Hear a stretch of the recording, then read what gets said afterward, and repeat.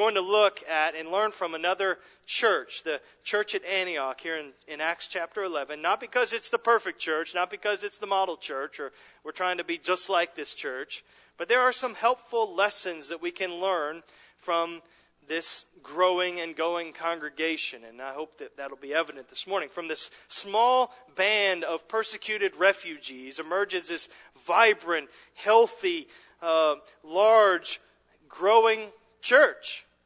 And that's the church at Antioch. But what does Dr. Luke, the human author of Acts, what does he attribute all of that to? Is it clever marketing strategies, or just excellence in programming, or the ideal cultural climate in which, just all the circumstances just worked out? No. What does he say in verse 21? We read this. The hand of the Lord was with them. It was God's hand. It was God's doing. The church, the power was not from them, it was from God. And so the church at Antioch grew and became strong and became this mighty missionary force because the Lord's hand of blessing was upon them. And that's what we want on us. And that said, God's hand was with them as they devoted themselves to the work of the gospel. It wasn't that they just kind of sat back and idly watched and waited to see what God was going to do and, just God bless us and then we'll just watch. No, that wasn't it at all. They're active in evangelism and discipleship and teaching the scriptures, and they're praying and they're planning and they're going and they're sending and they're giving. And God's powerful hand of blessing is upon them. And you see the evidence of that. And they become this frontier charging missionary launching pad. And it's from here that the church launches its first mission to Europe. So you could say we would not be Christians, humanly speaking. This church would not exist if it were not for the Lord's hand being on this church at Antioch as they devoted themselves to God's work. And so we want to be a church on whom the hand of the Lord is pleased to rest. We want His blessing. And I'm not suggesting that if we do these things, do this, do that, then we'll force God's hand and He's got to bless us. That's not it. And I'm not saying that the Lord is not with, His hand is not upon small churches who never see, large numerical growth. That's not my point. I'm just saying if we're not characterized by these marks, we can't expect to see the Lord's hand of blessing upon us as a church. And so with that in mind, let's look at some of these marks of a church that enjoys the hand of God's blessing on it. The first one is this.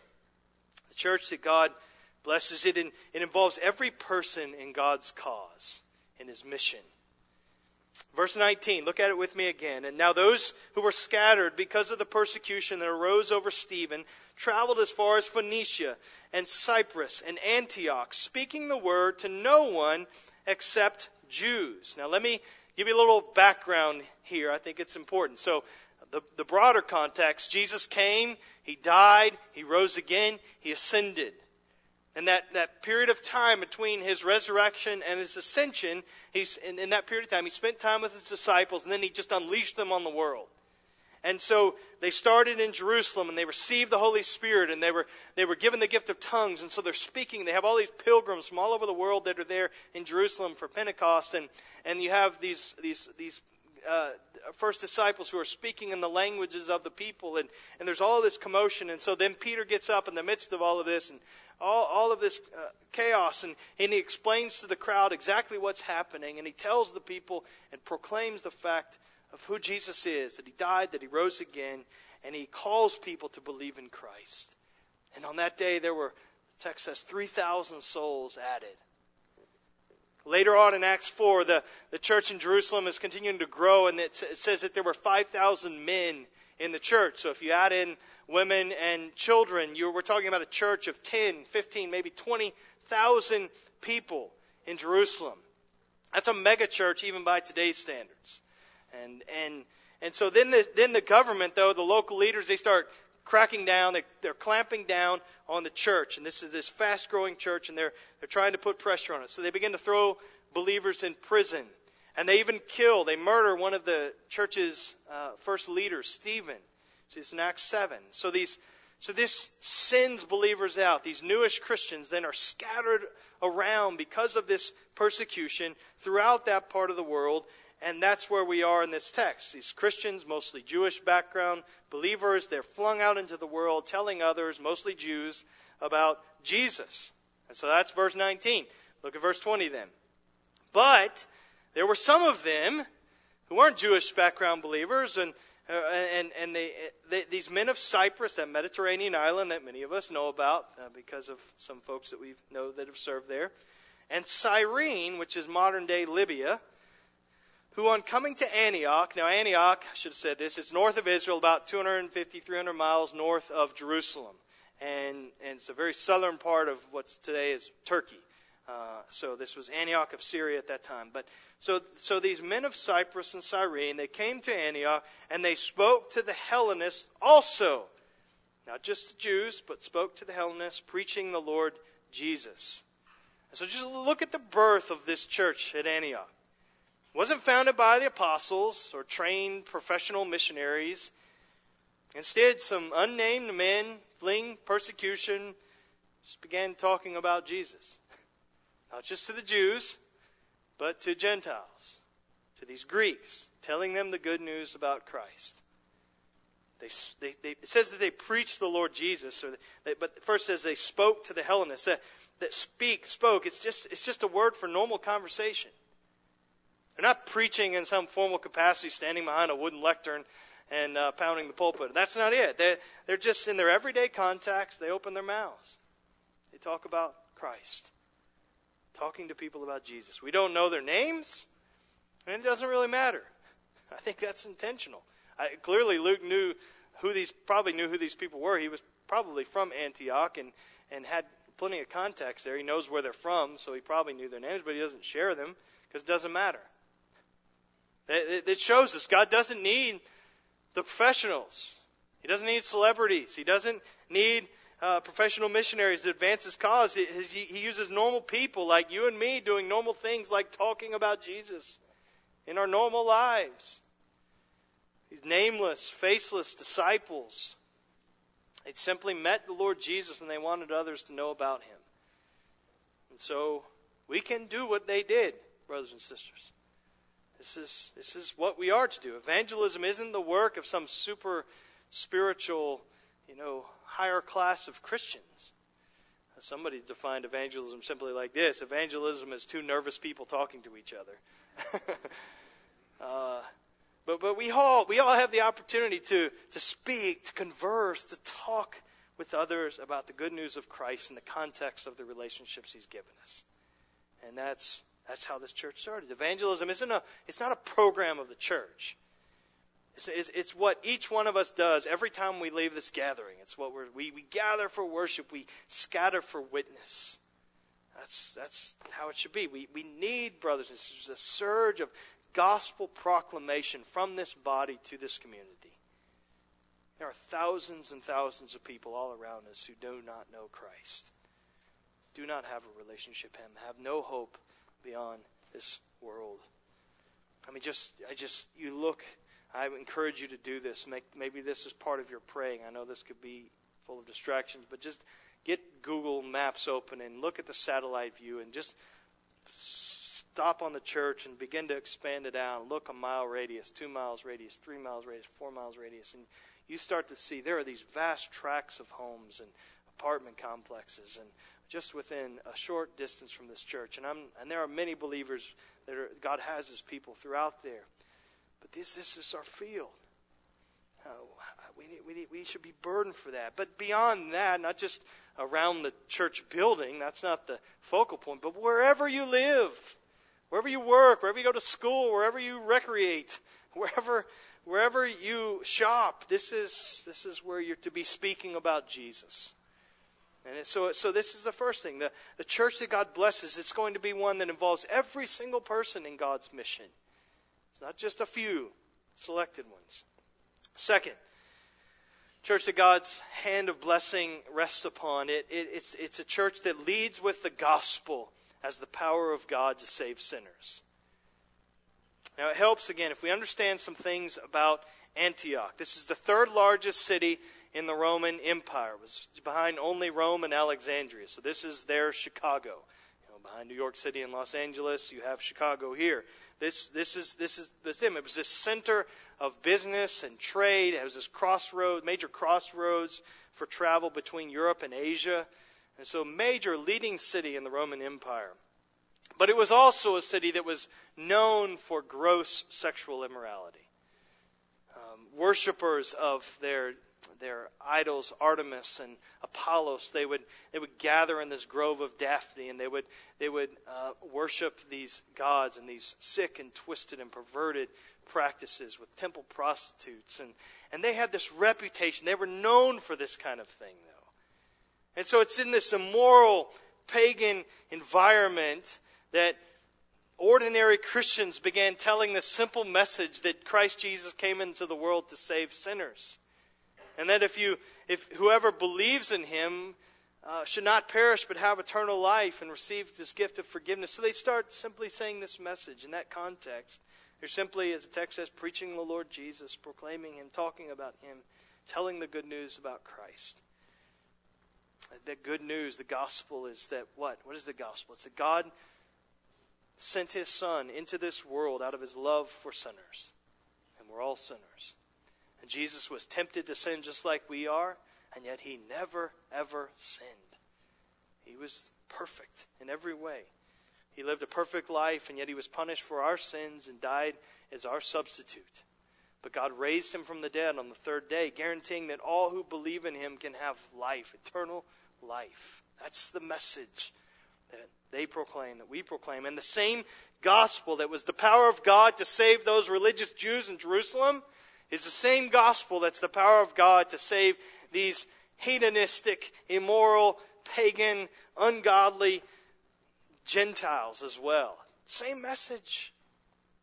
The gospel is powerful enough to save primitive cannibals in South American jungle, and it's powerful enough to save the Ivy League, professor in this country. Whatever the culture, whatever the background, whatever the education level, whatever the age, people are all sinners and need to know how to be reconciled to God, and it's the gospel that is that message, and it's powerful. And we see it evidenced here. If we will be faithful to tell that simple message to the people that come into our lives and across our paths, God can put his hand upon us and bless us with a fruitful harvest of souls for the glory of his own name. We got to be faithful. It's the gospel that changed Antioch. It's the gospel that changes rebel hearts today. It's the gospel that can change your own life. And many of us have been radically changed and continue to be changed by this gospel, and you can be too if you trust in him. So God's hand, his favor, his blessing will rest upon the church that is gospel-centered, is gospel-proclaiming. The most important part about this local church is not some program. It's not our music. No offense, Patrick. It's not our building. It's not our lighting, which we have in this room and will be new soon, and we're excited about that. But those are not the important things. The gospel of the Lord Jesus Christ is our lifeblood. That's what's got to be pumping through our veins. That's what keeps us going. It's the flag that we fly. It's the banner that we raise. That's what's front and center for us. It's got to stay that way. Can't move away from that. That's a church that God would be pleased to bless. And so the gospel, the church that God blesses, it leads with the gospel. It's the power of God to save sinners. Third, church that God blesses with his hand of favor is one that mirrors or reflects the diversity of its community. So you had Antioch, and it's got this unique position as this major crossroads between east and west, and it's incredibly diverse. You had Romans and Syrians and Jews and Africans and islanders all in this city together. So different ethnicities, different cultures, different backgrounds and languages. And so when the gospel spread there, though, they didn't just go to the synagogue where the Jews were. And to talk to them, they also talked to the Hellenists. The Hellenists are the non-ethnic Greeks who embraced Greek culture, Greek language, and etc. And so these Hellenists, they responded by believing in Christ and turning from their idolatries. And so this was the big headline in the Jerusalem Journal-Constitution after this church was birthed in Antioch. It was this: there aren't two churches there. There's one. Jew and Gentile together. And the people, minds blown. How is that even possible? And so this throws the Jerusalem church for a loop here. And this is why later we'll see, just a moment, they send Barnabas to go check things out there. Because this is just mind-blowing to them. And so Antioch, it's this diverse city. And the church at Antioch, it reflected that diversity. That pleases the Lord.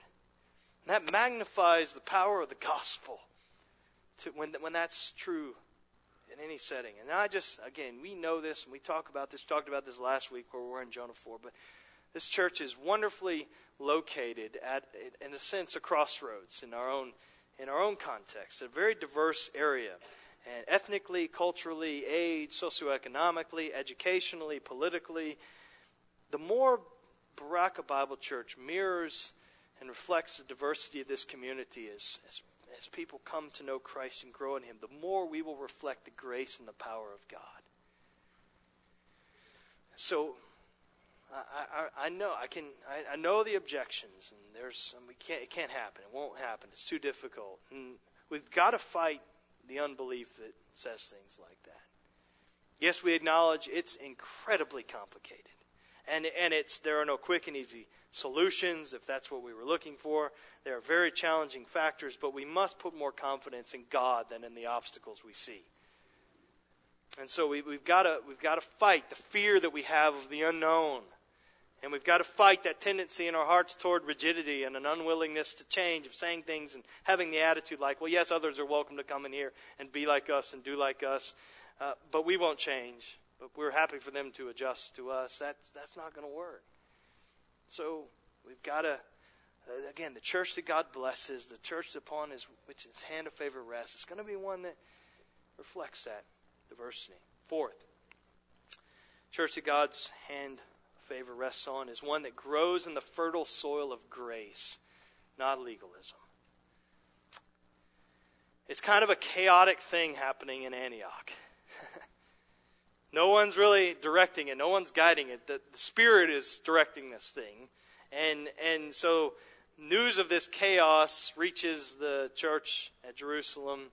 And so it seems there's this note of concern that the Jerusalem church has in their decision to send Barnabas to Antioch and to check on things. So it's like word travels to Jerusalem. Have you heard what's happening in Antioch? No, what? Well, a bunch of laymen are sharing Christ and with these pagan Gentiles, and guess what? They're coming to faith in Jesus, and they're worshiping together, Jews and Gentiles, and as one church. And so these alarms just start blaring in Jerusalem, and red lights flashing, and what do we got to do? So they say somebody's got to go and check this out. And so it's one thing when you have somebody like a God-fearing Gentile like Cornelius who comes to be a Christian through Peter, the leading apostle Peter's ministry. That's one thing. But here, this is different. You have these raw pagans from a notoriously immoral and a place like Antioch, and they're coming into the church through the witness of a bunch of no-names. This is different. And so it's time for somebody from the mother church, Jerusalem, to go and make sure things are in order. So they send Barnabas. Why Barnabas? I don't know. I have a guess, because he was the one that said, pick me, put me in, coach, I'll go. Of whatever else we know of Barnabas, this seems like something he would be all for. And so he's the son of encouragement. That's what his name means. And so maybe Barnabas, and I don't doubt that as he went, he may have been urged by some of the circumcision party that we know from other places. Barnabas, you make sure you get things under control there. He probably had some warnings. But notice what Barnabas saw, how he responded when he set foot in Antioch. Verse 23, when he came and saw the grace of God, he said, hey, we need to rein this thing in and stop it. No. When he came and he saw the grace of God, he was glad. He was was glad. I'm sure there were people from the circumcision party that if they went in Barnabas' place, they might have seen something else and responded in a different way. They may have seen Jews and Gentiles eating together with no regard for the ceremonial aspects of the law and those restrictions, and they might have been offended or repulsed. But Barnabas was a man who lived by God's grace. So when he saw the grace of God, which you can't really see, you can see its effects though, he rejoiced. He's glad. And so what was it that demonstrated that these former pagan idolaters were truly born again? It wasn't their strict adherence to Jewish regulations and laws. It was the Spirit's work of grace in them.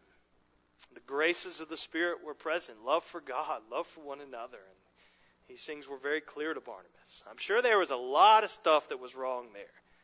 This is a young infant church, and they had all kinds of areas they needed to grow in, without question. You know, new Christians, we all brought a lot of baggage when we crossed that threshold of the church door. And we bring that in. And they didn't drop it at the door the moment they were converted in Antioch. And so and the church is diverse and as large and as fast growing as Antioch. There had to be relational strains and conflicts and things they were working through and issues that they had to deal with. But what stood out to Barnabas, what he could not escape, was the fact that God's grace was at work among these people. And when he saw it, he was glad. So instead of slapping a bunch of Jewish rules and regulations, and you guys get in line, and you got to do this, and you got to do it this way. No, what does he do? He just rejoices in what God's doing. And then he begins to encourage them to be faithful to the Lord. Don't stop. So this is a church that was energized by the grace of God. Full of life, full of joy, full of vitality and vibrancy and love. And let me just say for us, the closer you get to legalism, the more weary you become. The closer you get to Christ, and the more you draw upon grace, the more joy there is, the more gladness there will be. And so if there's a profound lack of gladness in your life, I'm not saying this is the only reason. There could be multiple reasons, but it may be because you're trying to run on the hamster wheel of some performance-driven religion instead of resting upon the finished work of Jesus Christ. As we sang earlier, the foundation that doesn't move is, and the one on which we build our lives is God's love for us in Jesus Christ. That's a strong foundation. And the church that God blesses, this is the church culture. It's grace. Fifth, church that God's hand is pleased to rest upon. It demonstrates stick-to-itiveness in the faith. Endurance. Barnabas could see that these new believers needed to grow in their faith. And so what does the son of encouragement do? He begins to encourage, to exhort these new Christians to remain faithful to the Lord with steadfast purpose.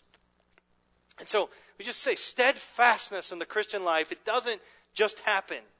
No, it's a matter of, as he says, resolute purpose. And so you can almost hear Barnabas exhorting these young believers, because God has been so gracious to save you because of all that He's done for you in Jesus Christ. Follow Him, cling to Him, no matter what hardships you walk through. Hold fast to Christ. Abide in Jesus and His teaching. He's the all-sufficient one. He can meet every need that you could ever have. Hold fast to Him. Let God's grace motivate you so that you resolve every day to take up your cross, to deny yourself, to take up your cross and to follow after Him. We need plotters in the church. And I'm thankful that we have them. You're a great example to me. We need people who just keep pressing forward and in obedience to Christ. Not flashy living, not living from one high to the next and just this sporadic kind of Christian living. No, but faithfulness, steadfastness, resoluteness in the faith. Sixth, the church that God is pleased to bless, it benefits from Spirit-filled leaders who serve as pace setters. Luke says that Barnabas was a good man, full of the Holy Spirit and of faith. And the Lord used him to strengthen this church. He's a good man. He's a man of integrity. He lives the way he speaks. He practices what he preaches. He's full of the Holy Spirit. This is the source of his goodness. It's the Spirit's work in his life. He's a Spirit-led, Spirit-dependent, Spirit-filled man. And so, he's also a humble man. At some point he realizes, the work in Antioch is really too much. We need help. I need help. There's all these new converts, all these baby Christians that need to be nurtured and need to grow up and need to be taught, and there's just so much to be done. And so he leaves Antioch and travels 100 miles to Tarsus to find Saul. And that word that he went to search for him, it's the same word that of Mary and Joseph when they're looking for Jesus in Jerusalem, the frantic search for the boy Jesus. It's the same word. He went and searching for Saul. I got to have him. Where is he? Where is he? And so he's searching for Saul, and then he brings him back to Antioch. Now, just pause. How wonderfully ironic is this? Jump back to verse 19 with me. Look up. Now those who were scattered because of the persecution. What persecution? The persecution that Saul started. And so, let's go get him and let's bring him back to Antioch. And so in a weird and providential way, Saul actually unknowingly and unintentionally launched all these people so that the church began in Antioch.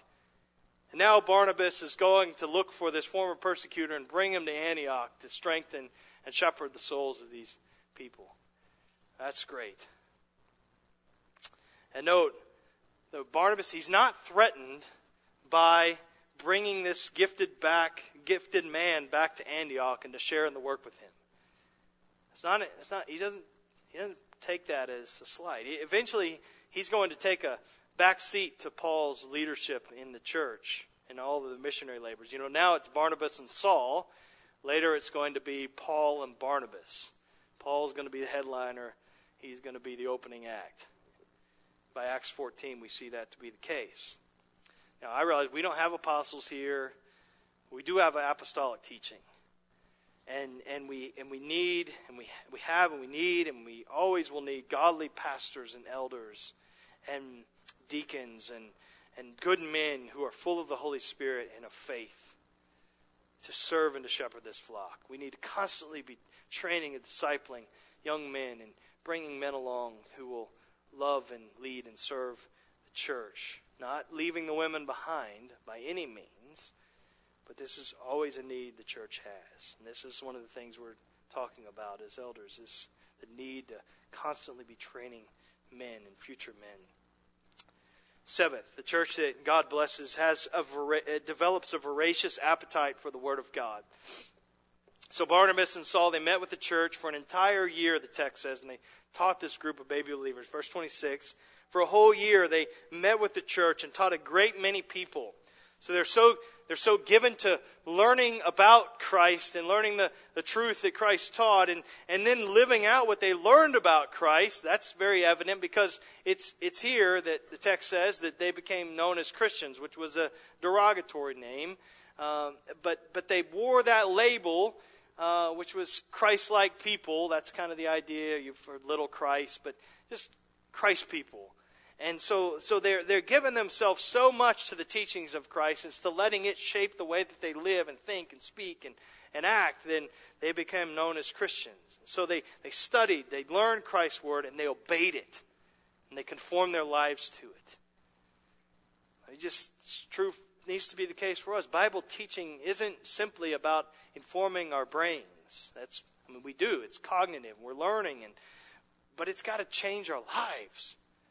It's got to change us from the inside out, and has changed the way we think, what we want, our attitudes, our desires, our ambitions, our words, our behavior. We got to be word people, but all the Bible teaching and all the studying and all the learning, it should make us more Christian, more Christ-like, more evident that we're His people. It's got to be the case. And the Lord will bless the church that devotes themselves to that. 8th, 3 more. We got this. 10-point sermon. I know some of you, if you knew that, you would be freaking out. 8th, the church that God's hand is upon it. It exhibits generous and cheerful giving reflexes. So there's this group of prophets that comes to Antioch. One of them, named Agabus, predicts this coming famine. And so the response, though, of the church is really remarkable. Look at it in verse 27. Now in these days, prophets came down from Jerusalem to Antioch.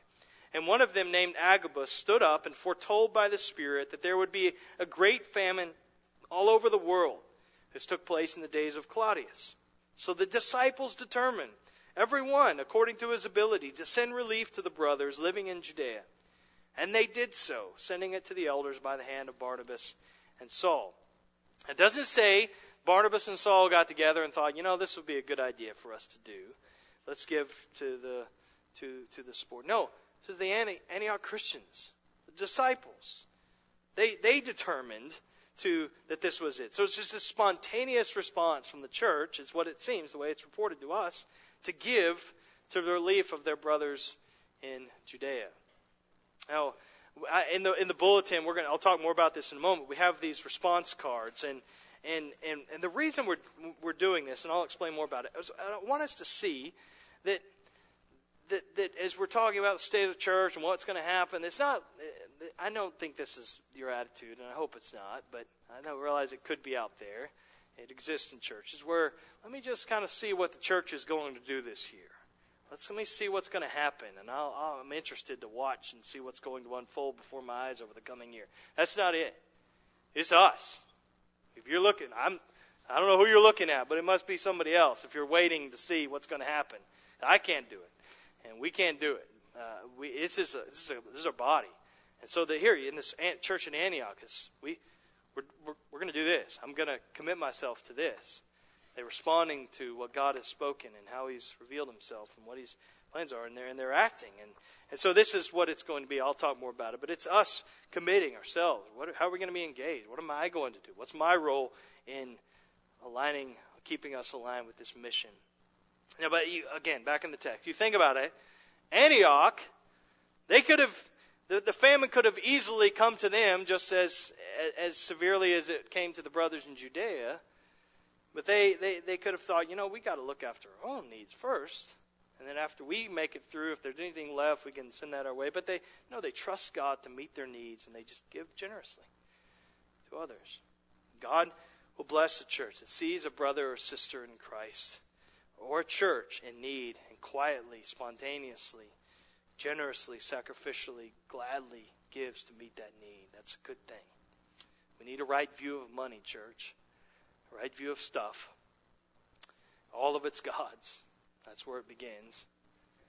And so I'm grateful for generous giving over the past year. We all of our needs were met and more over the past year, and in the last 2 years, which have been very difficult years for our church in other ways, but in both our general fund and our Grace Promise to support of missions. And so I'm grateful for that. We've had the opportunity to bless other churches who've been hit with hurricanes and needs. We've given to those needs. We've had opportunities to bless missionaries in special ways with projects, and those are good things. I'm just saying, let's not pull off on that. Ninth, two more.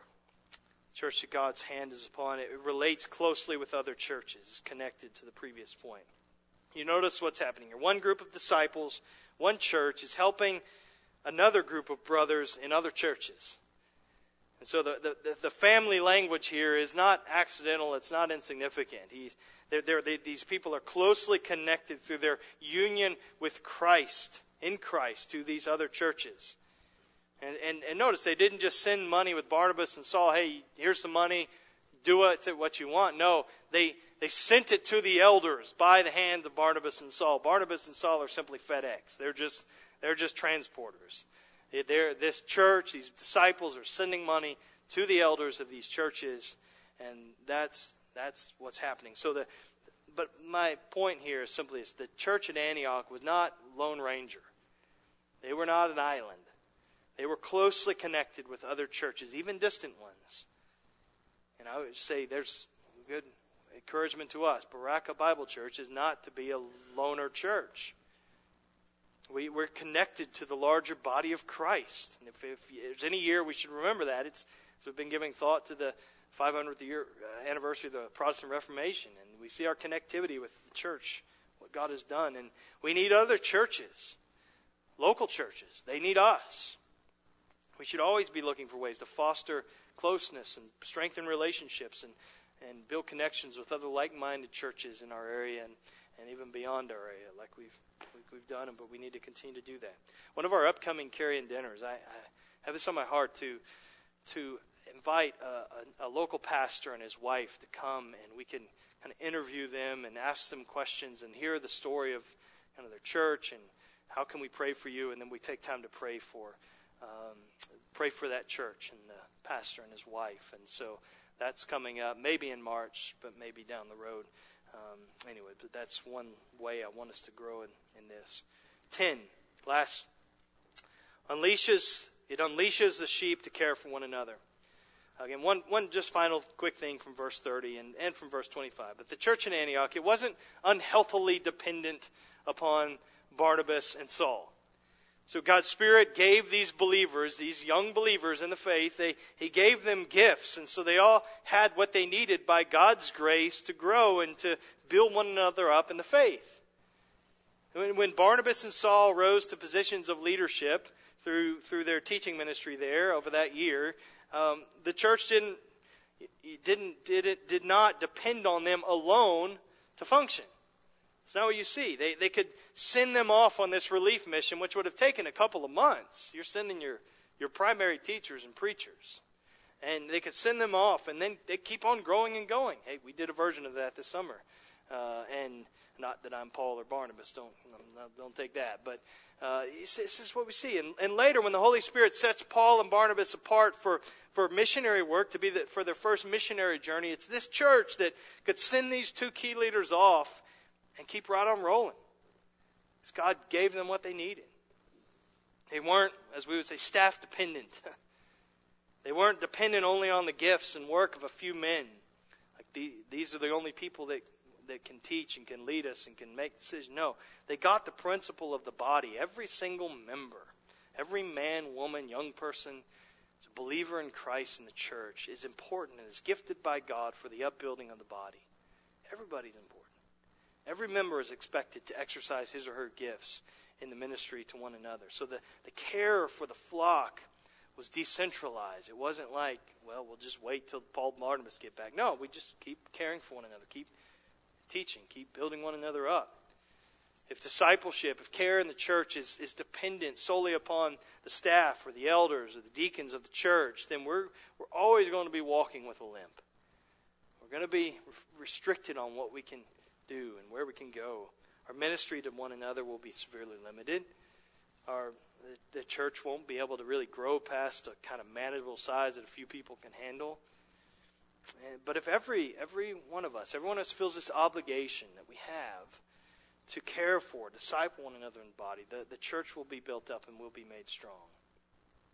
So this is why that's why we had Ed Welch come and teach that side-by-side conference. And I know so many of you are part of that, and maybe it's time to blow the dust off of that book and revisit some of those things. But the point of that is we're all involved in this ministry of walking alongside one another in truth and love and discipling one another. It's not just a few folks. I'm grateful to God for our counseling ministry, and honestly, that's a reflection of this truth, that these are members of the church, not staff, not or elders are exclusive or anything like that, but these are people that are growing and being trained to add another layer of soul care. But all of us have a responsibility to care for one another and to pray for one another and to speak God's truth to one another in love. And so this is the thing that God will bless. Listen, we desperately need to be a church upon whom the Lord's hand is pleased to rest. We need His hand of blessing upon us. We do not have what it takes. Therefore, we've got to keep charging hard as a congregation. We've got to keep obeying Christ's commission to make disciples of Jesus Christ until He returns. That's going to be the church that God is pleased to bless with His power.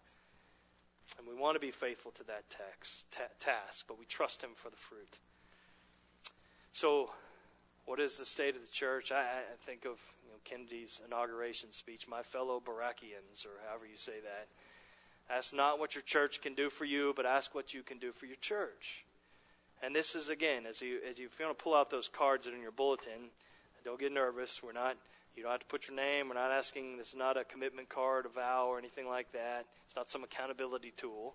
All I want, and all we want from this is just to give some thought to how you can be more engaged. I'm not saying you're unengaged, but how can you increase your engagement in God's mission over the coming year?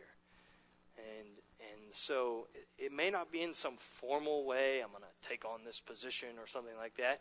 It could be something, I want to learn, I want to get to know my neighbors this year. I've lived in that neighborhood 10 years, and I don't know but one or two neighbors. And I want to know people that live around me and build relationships with the hopes that I'll have open doors to share the gospel. That might be what you write down. You say, we need to get involved in a small group this year. We need to strengthen relationships within the congregation. We need the body. The body needs us. We have gifts that we're not using, and this is a way we can use them. So it may be that. It may be I want to take my ministry of prayer for the flock or for our missionaries to another level this year. And so maybe it's that. Or hey, the Lord's put it on my heart. I'm not sure if there's anything here, but maybe God wants me to serve cross-culturally as a missionary. And I'm going to follow through with that and begin praying about that and talking to people about what that might look like and what that process would involve. So that may be it. Or maybe it is. There's ministries, there's needs in this church, and I've been sitting on the sidelines more than I should. I want to be involved and help. And there's all kinds of needs that we have. And if we're talking about ways that we can make those known more. Welcome team, children's ministry, and student ministries, and small groups, and ushers, and all these kinds of things, hospitality. So what I want you to do, I'm going to pray, and then I want you to take a minute or two. We're not going to take long, but just fill these cards out while the team's going to come up and get ready to sing in just a moment. Again, you don't have to write your name on there. You're welcome to. But when you're done and when the service is over, you can leave the cards in your seat and we'll just come pick them up. You're welcome to just set them up here on the front row or on the stage. You can put them in the boxes.